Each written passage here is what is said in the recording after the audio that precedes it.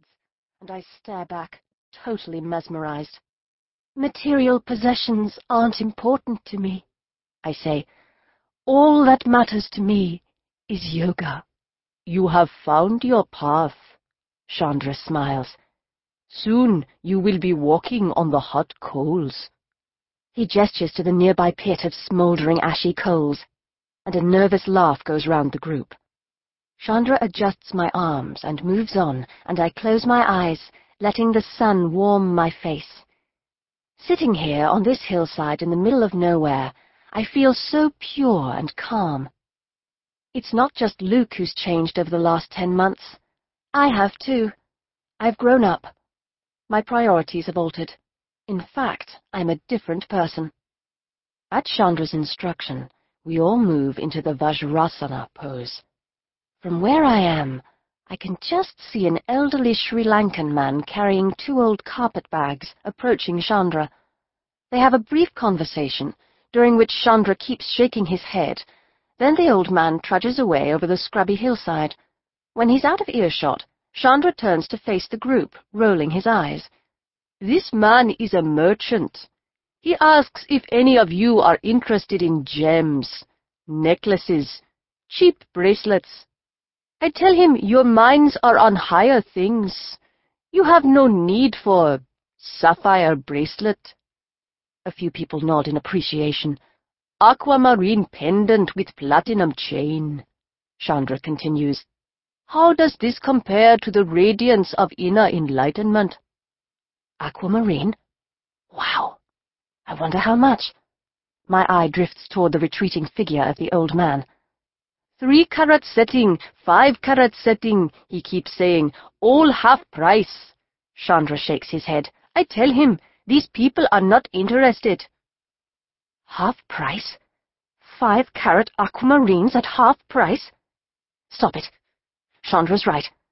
Of course I'm not interested in stupid aquamarines. I'm absorbed in spiritual enlightenment. Anyway, the old man's nearly gone now. He's just a tiny figure on the top of the hill. In a minute, he'll have disappeared. And now, Chandra smiles, the halasana pose. Becky, will you demonstrate? Absolutely. I smile at Chandra and prepare to get into position on my mat. But something's wrong. I don't feel contentment. I don't feel tranquility. The oddest feeling is welling up inside me, driving everything else out. It's getting stronger and stronger. And suddenly I can't contain it anymore. Before I know what's happening, I'm running in my bare feet as fast as I can up the hill toward the tiny figure. My lungs are burning, my feet are smarting, and the sun's beating down on my bare head, but I don't stop until I've reached the crest of the hill. I come to a halt and look around, panting. I don't believe it. He's gone. I stand for a few moments, regaining my breath, peering in all directions, but I can't see him anywhere. At last, feeling a little dejected, I turn and make my way back down the hillside to the group. As I get near, I realize they're all shouting and waving at me. Oh, God, am I in trouble? You did it! A woman with long red hair is yelling. You did it!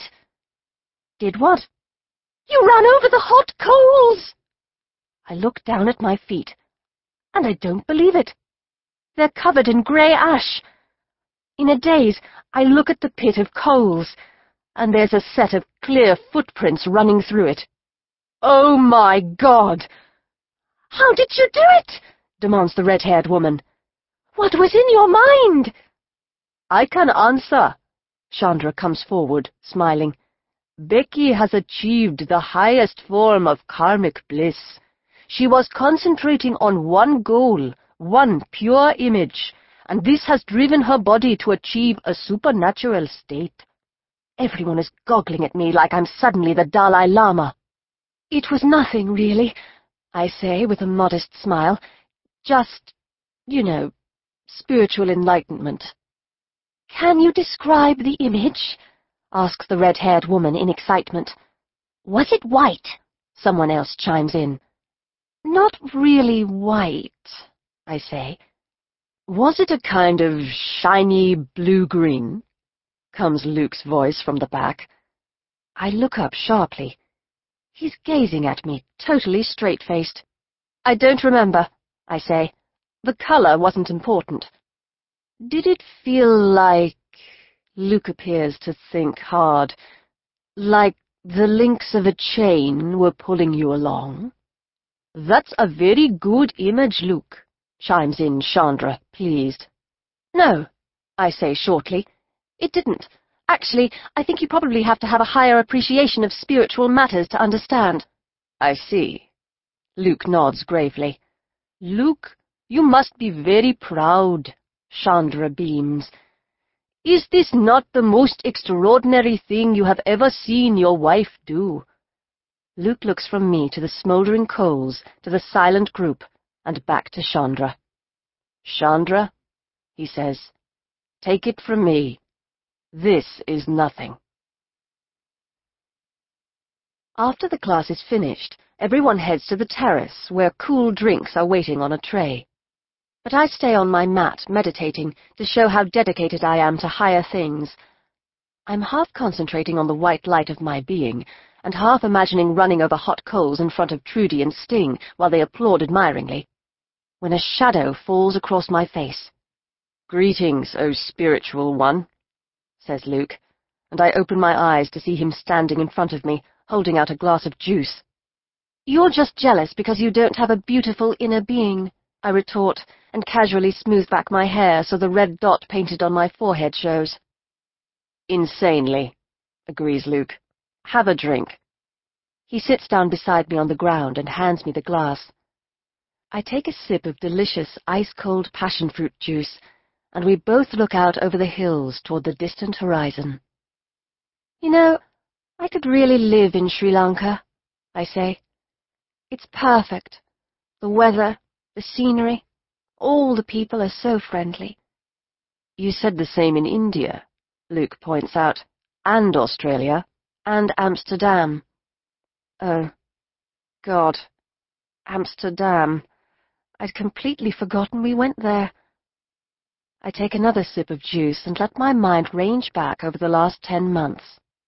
We visited so many countries, it's kind of difficult to remember everything at once.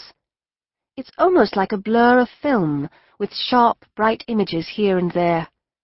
Snorkeling with all those blue fish in the Great Barrier Reef, the pyramids in Egypt, the elephant safari in Tanzania, buying all that silk in Hong Kong, the gold souk in Morocco, finding that amazing Ralph Lauren outlet in Utah.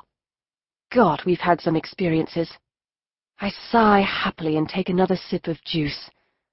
Luke produces a pile of envelopes. Some post came from England. I sit up in excitement and start leafing through the envelopes.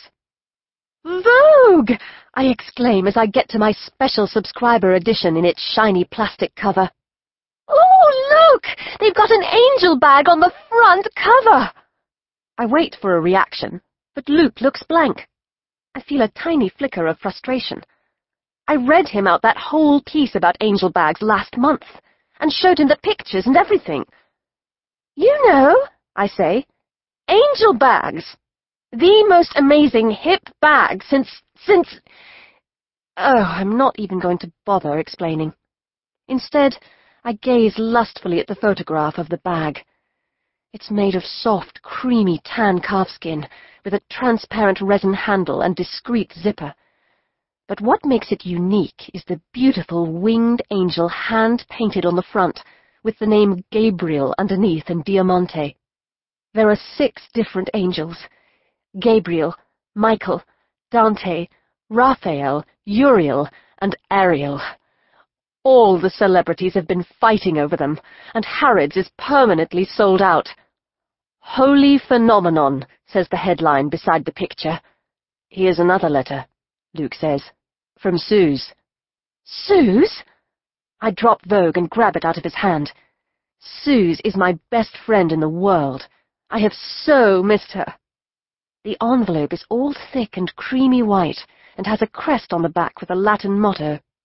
I always forget how totally grand Suze is. When she sent us a Christmas card, it was a picture of her husband Tarquin's castle in Scotland with, "From the Cleith Stewart estate."